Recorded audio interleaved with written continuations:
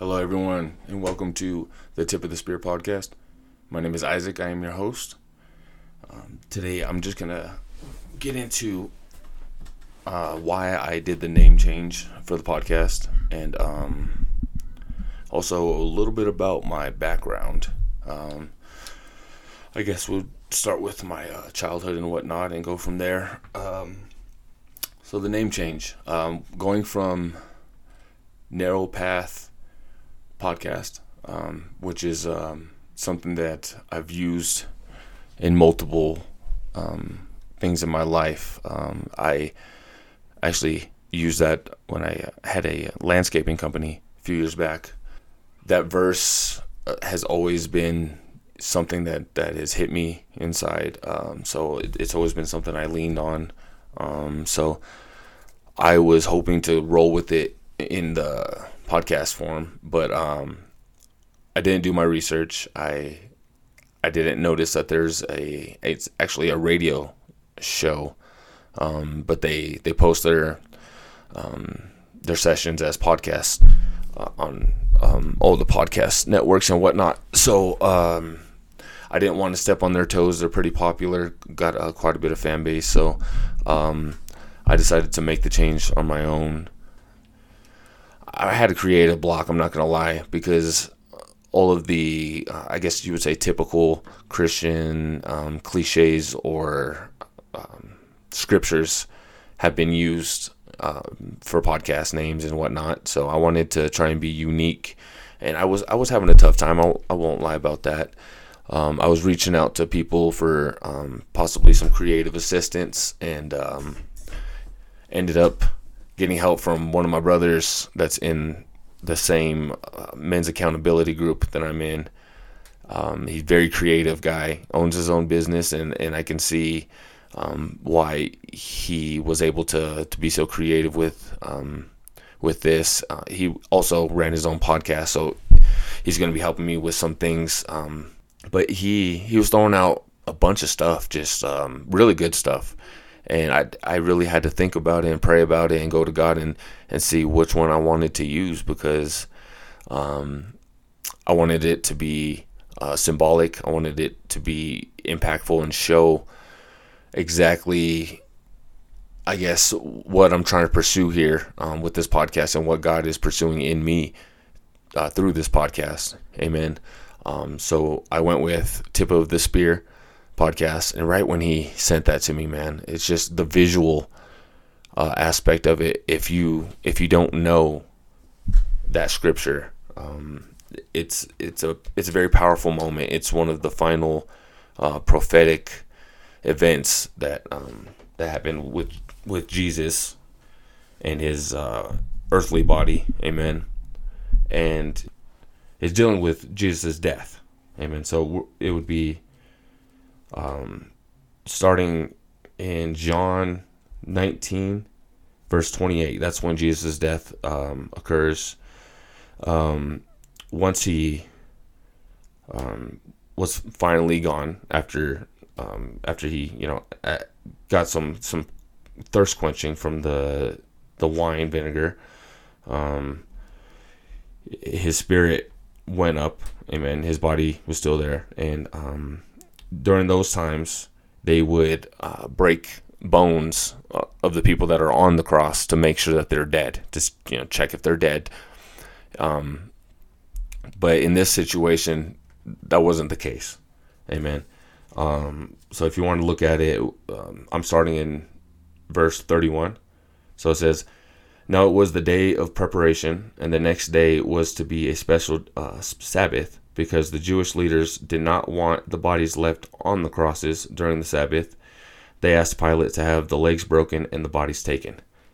So they wanted the bodies off and the crosses away before the special Sabbath was to happen. So verse 32, "The soldiers therefore came and broke the legs of the first man who had been crucified with Jesus, and then those of the other. But when they came to Jesus and found that he was already dead, they did not break his legs. Instead, one soldier pierced Jesus' side with a spear, bringing a sudden flow of blood and water. Amen. And it says the man who saw it had given testimony, and his testimony is true. He knows that he tells the truth, and he testifies so that you also may believe. It says these things happen so that the scripture will be fulfilled, that not one of his bones will be broken. And as the other scripture says, they will look on the one they have pierced. Amen. So that's where the name change is coming from. If you think of when the soldier pierced Jesus' side, blood didn't just flow out. It wasn't a normal thing. It was a flow of blood and water. Amen. And this was a very symbolic thing in my eyes. Amen. Because when you think of Jesus and what we see of his blood that was shed for us as our Savior, but also the water shows his pureness and how clean he was. Amen. It shows the purity of who Jesus was in bodily form, the pureness of him. Amen. And in the scriptures, that would be in Zechariah 12:10, about the bones won't be broken, and then they shall look upon the one that is pierced. Amen. The blood shows the sacrifice that the Godhead made by laying down the sinless life of Jesus. And we definitely didn't deserve it, and we don't deserve his love. But thanks to that blood, we have that second chance with God. We have that second chance to be in that comforting relationship with him that he originally had established for us. Amen. The water shows, like I said, the pureness of Jesus' life, living spotless and blameless, with no doubt in my mind that water flowed out of his body was the cleanest water ever seen. I can only imagine how pure that water was. Our lives are called to be as close as an imitation of Jesus as possible. And his ways are true. His ways are pure. And we should thrive to follow those footsteps. Amen. That's what I see when I see blood and water flowing out. Amen. And that's where the impact is coming into why I did this name change and why I went this route. And I think it's powerful, and it shows the mercy of God, the love of God, and also the pureness of him. Amen. My goal here is whatever God tells me to do. If God tells me to sit here and do Bible studies with you guys, well, I'm gonna do it. I'm not gonna withhold the Holy Spirit. I'm gonna let him move. And if it's just having guests on and chit-chatting about God and their testimony and showing others the possibility of coming out of depression or coming out of suicidal thoughts or being an alcoholic or strung out on drugs or pornography, I just want to do what God has called me to do. And God told me years ago that I was supposed to be a pastor. Amen. So I've been thriving for a long time, and it was in the wrong way. And I will go down that path with you guys. And but if it's being a podcast host and reaching whatever amount of number of people that want to listen, amen. I'm doing it in the name of the Lord. I'm not doing this for myself. And I just want to make sure that that's clear, that this is through the Holy Spirit. And I'm working on myself as well. I'm a human being. There's no perfection in this man, and there never will be until Jesus comes, until I'm able to speak to God, and he welcomes me in. Amen. And that's what we all should be thriving for. For us, our own salvation should be secure. But we should be reaching the lost, because that's what Jesus did. Jesus sent the disciples 2 by 2 to go reach the lost, go heal the sick, and go perform miracles. Amen. And I believe there's still a same level of necessity on our aspect when it comes to that same calling. Amen. Well, that's going to be it when it comes to regards of the name changed. And now, as I adjust my mic, I want to have a little chit chat about my background. My wife reminded me, like, hey, you have people listening and they don't even know who you are. Amen. And they don't know what you've gone through, and you have a story. So I was born and raised here in Colorado. Both of my parents born in Mexico, so I'm a first generation Mexican American. Very proud of that. Amen. I grew up in a very typical old school Mexican household where my father was strictly working, and that was his main job when it came to the household and our family. Mom was at home. She was doing the mom thing and doing it wonderfully, by the way. And as a kid, my father was very abusive to my mother, to me, sometimes my sister, but it was mostly me. I got the brood of when it comes to it from the kids. My mom got it obviously the worst. She got beat a lot, and it happened for a while. Amen. And they were married for over 20 years, and I'm gonna just say probably most of those years were dealt with abuse. He wasn't just verbally abusive. He was very extremely physically abusive. If I did any little minute thing wrong, it was one of his belts as a consequence, and it wasn't a normal spanking. There was anger involved, a lot of anger and frustration, you can tell. And if you've ever gotten spanked with a Mexican belt, let me tell you this. Genuine leather.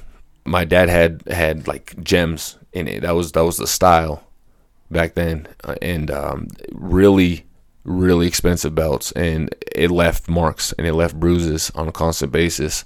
And as a kid, I didn't know that I was being abused. I thought I was just getting, punished.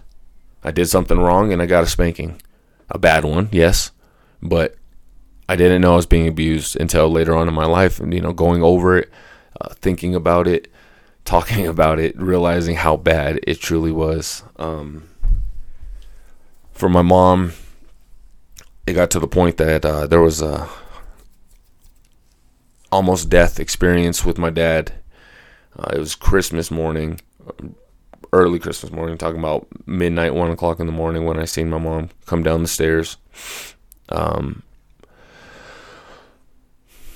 Bruised up eye, black eye,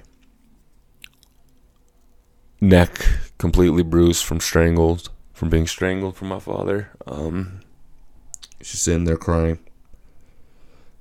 Pretty sure she was talking to my oldest sister, who hasn't been in the house for years at that time. And my mom, she could already tell what I was thinking. I'm in the kitchen with my mom. He's upstairs sleeping, passed out, drunk. My dad was a hard alcoholic. That's all he did when he got home from work. Drank. Fell asleep at the table. Constant basis. Always drunk. I don't remember nights that he wasn't. So he was passed out. And my thought process as a 10-year-old boy was, I'm going to kill this guy. Seeing my mom in that fashion was one of the worst things I've ever seen. And she told me, don't do anything stupid. Don't go up there. We're calling the cops. Don't go up there. They're going to handle it. I could have very well did something. I knew where his guns were in there. I could have grabbed it and shot him. I knew where all the knives were. I could have stabbed him. I could have strangled him myself. I could have did multiple things. That's what was going through my head. And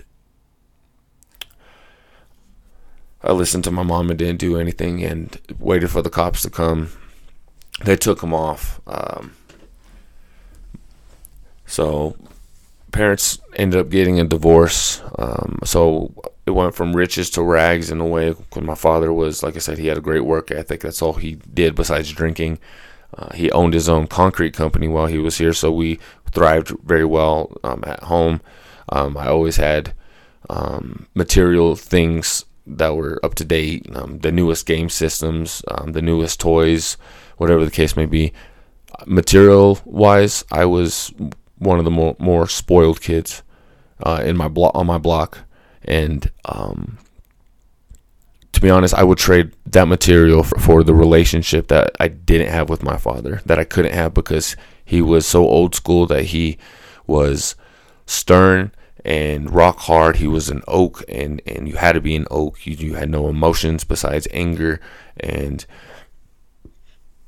that wasn't me. That's not me. That's never been me. If you know who I am, if you're listening and you know who Isaac is, I'm an emotional guy. I wear my heart on my sleeve, and I'm not afraid to express my emotions, not one bit. God gave us these emotions for a reason. When it comes to anger, obviously you want to withhold that, but you are allowed to be upset. You are allowed to have feelings. You're allowed to cry. You're allowed to love as a man. These are things that generations of manhood has shown incorrectly, and it's pierced all the way through to our kids down to now. And I'm trying to break that cycle. I don't want to be that father. Amen. I'm always present with my kids. I want the emotional, the physical, the pictures. I want all of it with my kids. I want that. I wish my dad did, but he didn't. So after the divorce, my father was facing attempted murder charges on my mom. So he was out on bail. At that time, my brother was about 2 years old. We would visit my father on the weekends. He would take us to his 40 acres in Midway. The time we would spend there was very... I mean, there was never an emotional connection with him, and it seemed like he didn't care to have that. We would drive around on his 40 acres. He had a little Toyota stick pickup. He would teach me how to drive it. And then when he was driving it, me and my little brother were in the back with a .22 rifle shooting rabbits. That was our time with our dad. Amen. I mean, cool. Yeah, you're shooting a gun. You're obviously having fun, but there was no emotional connection. It didn't last long. He knew he was going to be facing a lot of time. So having plenty of family in Mexico, he went back to Mexico. And he's been there ever since. So there hasn't been any type of him wanting to come back or any type of relationship wanting to be built. So after he left, me at that time, I was about 12 now. And at that time, obviously, I had so much anger towards my father that I didn't know how to act, and I was a very troublesome teenager. After that, at that point, I didn't care. The only man in my life that was supposed to be there and be constant, not only try to kill my mom, but try to leave, or did leave us with nothing. Didn't pay child support. There was none of that. He just left. So it went from my mom having to be the homemaker for, almost 20 years and having to go back to work now. She worked hard. She did what she could. We had help from family. We lived with my uncle for a little bit after we lost the house that I grew up in. And we stayed with my oldest sister for a while. And then we finally got our own apartment. And during this time, I was just putting my mom through hell. 12 years old, I caught my first charge, and it was a big theft charge from the middle school I was going to. I recruited about 6 of my friends. We did a casino type heist and took an envelope full of fundraiser money, and it was barely even money. It was mostly checks, but we split the money. And between us, one of the guy's sisters found out because he went and blabbed about it. So cops were called, got expelled. First charges as a juvenile. First time in Spring Creek, which is daycare for teenagers. And after that, it was just on and off, catching charges up until about 16, 17 years old. And in and out of Spring Creek, falling behind so far in high school that I ended up having to drop out because I was going to end up being a super senior, because I spent 9-10 months at a time at Spring Creek, and they say that the credits there would translate and transfer to whatever school you went to, and that was a battle, and they never got transferred, so I was really behind. So I had to drop out as a junior, got my GED within 2 weeks, and just got to work. That's all I wanted to do, was work, make money. So I was 16 when I dropped out, got my GED, and my mom was tired of me running around doing the things I was doing. I was, stealing her Percocets at night, her muscle relaxers. I was being a stupid kid, just popping pills, smoking weed, and hollering at ladies, and that's all we did. And that was the lifestyle for me as my teenage years, and I can't say I miss it. I can't. It's just looking back, it was a necessity in my life for me to go through this, and I ended up finding God going through all that. It started with Lecrae. He's a Christian rapper. If you know Christian rap, you know Lecrae. And his music was the first Christian music I listened to, and it was his first 3 CDs. I was in a program called 2 Core. It was for troubled kids. It was a Christian program. Helped us learn work ethics, stay out of trouble. We're all, forced there mostly because of DHS or halfway houses or being on probation and whatnot. So I had a mentor, Glenn Robinson. I love him dearly to this day, and I wish I had contact with him, because he was the man that helped me get to God and helped me change my life. He gave me those 3 CDs. He knew I was deep into rap. I was deep into rap when it comes to it. Like, I was in the underground stuff, catching stuff before they were out, months before, and I'm just looking at people like, why are you listening to that now? That's old. He helped me get out of the hole of worldly rap and put me in the world of CHH, Christian hip hop, and I've never looked back since. It's always been a deep part of my walk, and there's underlying reasons for that, because of where Lucifer, Satan, came from. His job in heaven before being thrown down with the third of angels he recruited he was pretty much what you would say is the musical director in heaven. He was producing the music, the hymns. He was producing the beautiful sounds of the Lord to praise him. Well, he thought he was God, so he got sent down. And for me, and it blows my mind that people don't really think about this, where do you think his number one stronghold is going to be on this earth? The same stronghold, same ability, same strength he had in heaven, which was in music. So I got drawn out of worldly music and thrown into Christian rap, and I've never looked back since, and I won't. The devil is here to steal, kill, and destroy, and in that music, it's deep. You hear all 3 of those in every single worldly rap song. Stealing, killing, and destroying. That's Satan. So I got drawn out of that thanks to Glenn, and ever since then, man, it's been an adventure with the Lord. I ended up getting saved at about, I would say about 19, and I caught fire for Christ around 19 or 20, and I was out there on the streets. I used to get my hair faded up, And I told my barber, like, hey, please, George, put Jesus Saves on the back of my head. And I wish I had a picture to this day, man. If I could find my old MySpace, it's probably on there. But I was out there, proclaiming the Lord and trying to reach the lost and having that fire. And I ended up getting married I was 20, and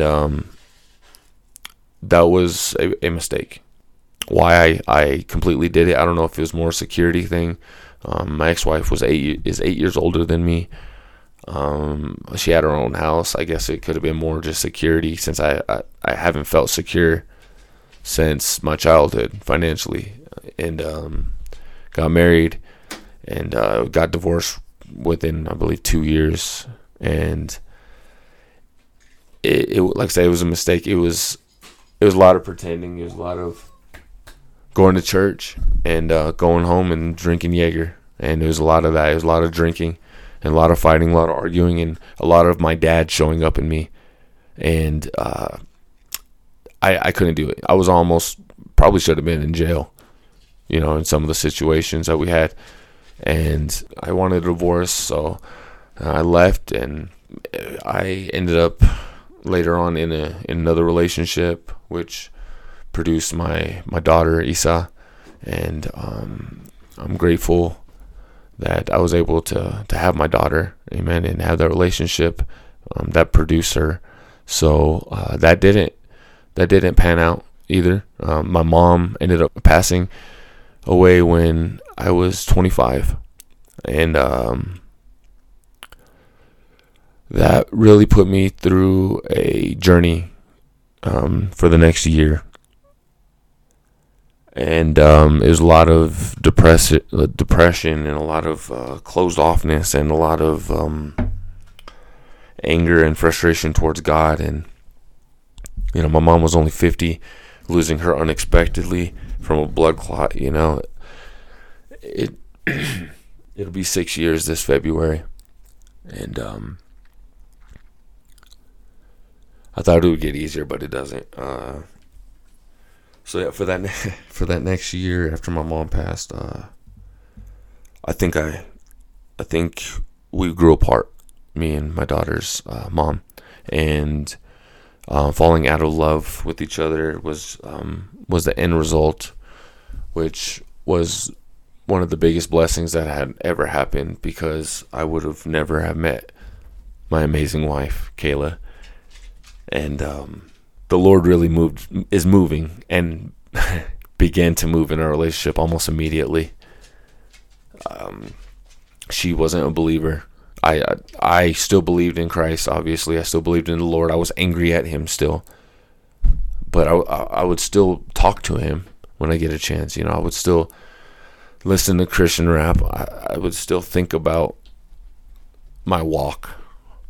And she wasn't a religious person. And just one day in December, it was, I don't know, where she's like, man, I want to go to church. And I'm in the middle of making sweet rice. And if you know Mexicans, you don't mess with sweet rice. And I was like, all right, you really want to go to church? We can go to church. I know where we can go. So we went to church, and we didn't look back. We went to that church for 5 years. It was a Pentecostal church, and same church I guess you would say it was the mother church of the church I got saved at 19 years old. So I knew the people, I knew the pastors, I knew plenty of the people that went there already, based off of our conference meetings and stuff like that. We've always seen each other at least a couple times a year. So I was a little comfortable already in there. So I was just getting my wife to be comfortable, and it was a pretty decent process. Over 5 years, I would say God opened up a lot of different doors and closed a lot of doors in these situations. And throughout those 5 years, me and my wife, we had 5 miscarriages in 4 of those years. And we were always constantly praying. We both had daughters coming into the relationship. I have a stepdaughter, Diamond, She's my oldest. And we wanted a boy. And we were trying really hard, and then eventually our prayers went through, praying for a child and trying to keep our faith for 4 years, and believing that God had the plan for us. And it happened. And we have our son, Uriah, and he's 9 months old now, and he's amazing. I'm a stay-at-home dad now because of him. And, man, we get to spend so much time together and watch him learn so much stuff. And he's just a blessing. And that's been awesome. Amen. We did end up leaving that church. There's a lot of views in the Pentecostal world, in the Pentecostal lifestyle, that I don't believe in, and I believe it's legalistic, and there's some man-made laws when it comes to it at the church we were at. Like I said, I believe that I'm supposed to be a pastor, so asking and learning what is the necessities at this church to be a pastor, and one of them was speaking in tongues. Now, I've been praying. Well, I did pray, amen. Let me get that clear. Since I was originally saved, I was praying for tongues for over 10 years. I never spoke in tongues. I thought I did at one point, but I realized it was just me doing it. I was forcing something out. There was nothing spiritual there. So I knew it wasn't happening. And it got to the point that I got really discouraged about it. Like, man, if God's calling me to do this, man, I really need to learn how to speak in tongues. Where's this blessing? Why am I not getting this answer in my prayer life? Why is this not happening? And for a church to say that's a necessity, that is biblically incorrect. You go through all the scriptures about tongues. There's very little, and it's used incorrectly in the churches, and I just wasn't about it. There was times, couple of the last services, where someone started speaking in tongues, someone else interpreted, and then after that, like immediately right after they finished, our head pastor of the church decided to add on to the interpretation, and that's not biblical. And it was usually in situations that I believe they were trying to force. They're trying to force something on people that wasn't even a necessity. And we ended up leaving the church, and God showed us that it was the right thing to do, because unfortunately, the relationships that we did grow in there, apparently because we were out of their four walls, that relationship got squashed. And that's not how Christians are supposed to operate with each other. It's not supposed to be, you don't come to my church, well, you're not my friend or my brother in Christ. That's not right. I need, these people need deep prayer and deep. They need to realize that there's a big issue in their spirit when it comes to that. To tell someone that because we don't go to the same church, it limits what our relationship is. No, that's incorrect. The Bible says we are brothers and sisters in Christ. We are a family. He doesn't mention anything about four walls being a necessity. Amen. I believe in the same Jesus you do. And we grew a relationship for 5 years, and you want to say that the four walls is what's more important than the relationship. Well, Jesus shows us how important relationships really are. Love your God first with all your heart and all your soul and all your spirit. And then love your neighbor as you would want to be loved yourself. Those are the 1 and 2 on the commands when it comes to what Jesus said to do. And for you to do that to your neighbor is just hurtful. It puts a sour taste in in people who leave the church, and that would put a sour taste in the whole religious thought of Christianity. It's not good. You don't let people walk out and A, not reach out to them, and B, when they reach out to you and ask why haven't you talked to me? Why is this a problem? To say that 4 walls are more important. There's so many issues in this. And this is being taught from the head up there. And I'm just glad that the Holy Spirit was able to move in my wife to allow her to move into my thought process and realize what is really going on, because I had these goggles on that was blocking everything from the side to side. Like, there's nothing wrong with this church. No, this is the best church. No. They're teaching things incorrectly, which is actually blaspheming the Holy Spirit, which is the most unforgivable sin. So I'm not even going to get into that with them. But the relationship aspect, to cut off relationships like that for 4 walls, is unbelievably hurtful. And I myself, within my spirit, I had a feeling that that's how it was going to go down. So I don't think I was hurt as much as my wife was, because she has a trouble growing relationships. We're both introverts. So she grew a very, very strong relationship with the pastor's daughter, and they were best friends. To be honest, that she was her best friend. She would talk to her more than anybody else. And it was her to tell my wife that the 4 walls are what's important. And it was hurtful.